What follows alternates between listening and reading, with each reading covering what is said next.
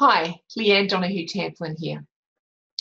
Today I wanted to talk to you a bit about political correctness and how people are saying that it's political correctness gone crazy, that we're being too ridiculous about it now.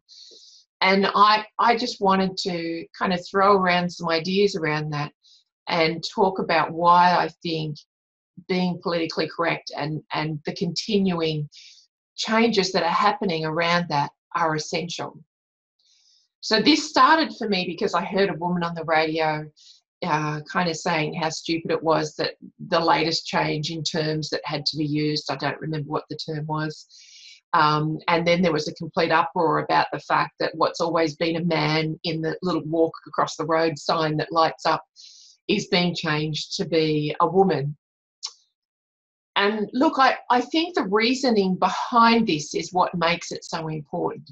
So the research says very clearly that the biggest context, the biggest component or creator of violence against women is gender inequity. The term political correctness minimises what is really being done when we're trying to change those terms. Trying to create an equal playing field for all. It's about aiming for that gender equity. And we're coming from a very unequal field. And it's been like that for decades, not actually decades, centuries. When that walk sign issue came up, the idea of changing it to a woman, my daughter said she thought that that was silly. And we then were talking about how if we had, we say as women, we think that's silly. And really that's just because we're so accustomed to it always being a man.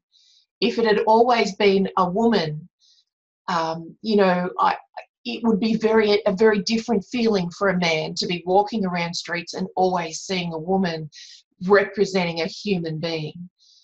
And I think what we don't realise is the impact of that over centuries, of always seeing men pictures portraying things, always hearing terms like mankind.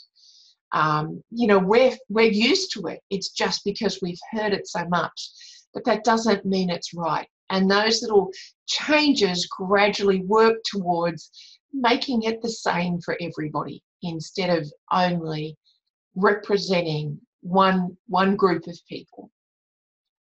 So I think the term political correctness is the problem here. I think it minimises what's really going on.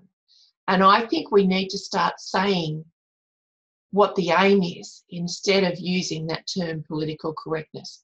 For example, and I'm just going to stick in an example of a political correct term that could be a change. I'm sure it's one that's happened a long time ago.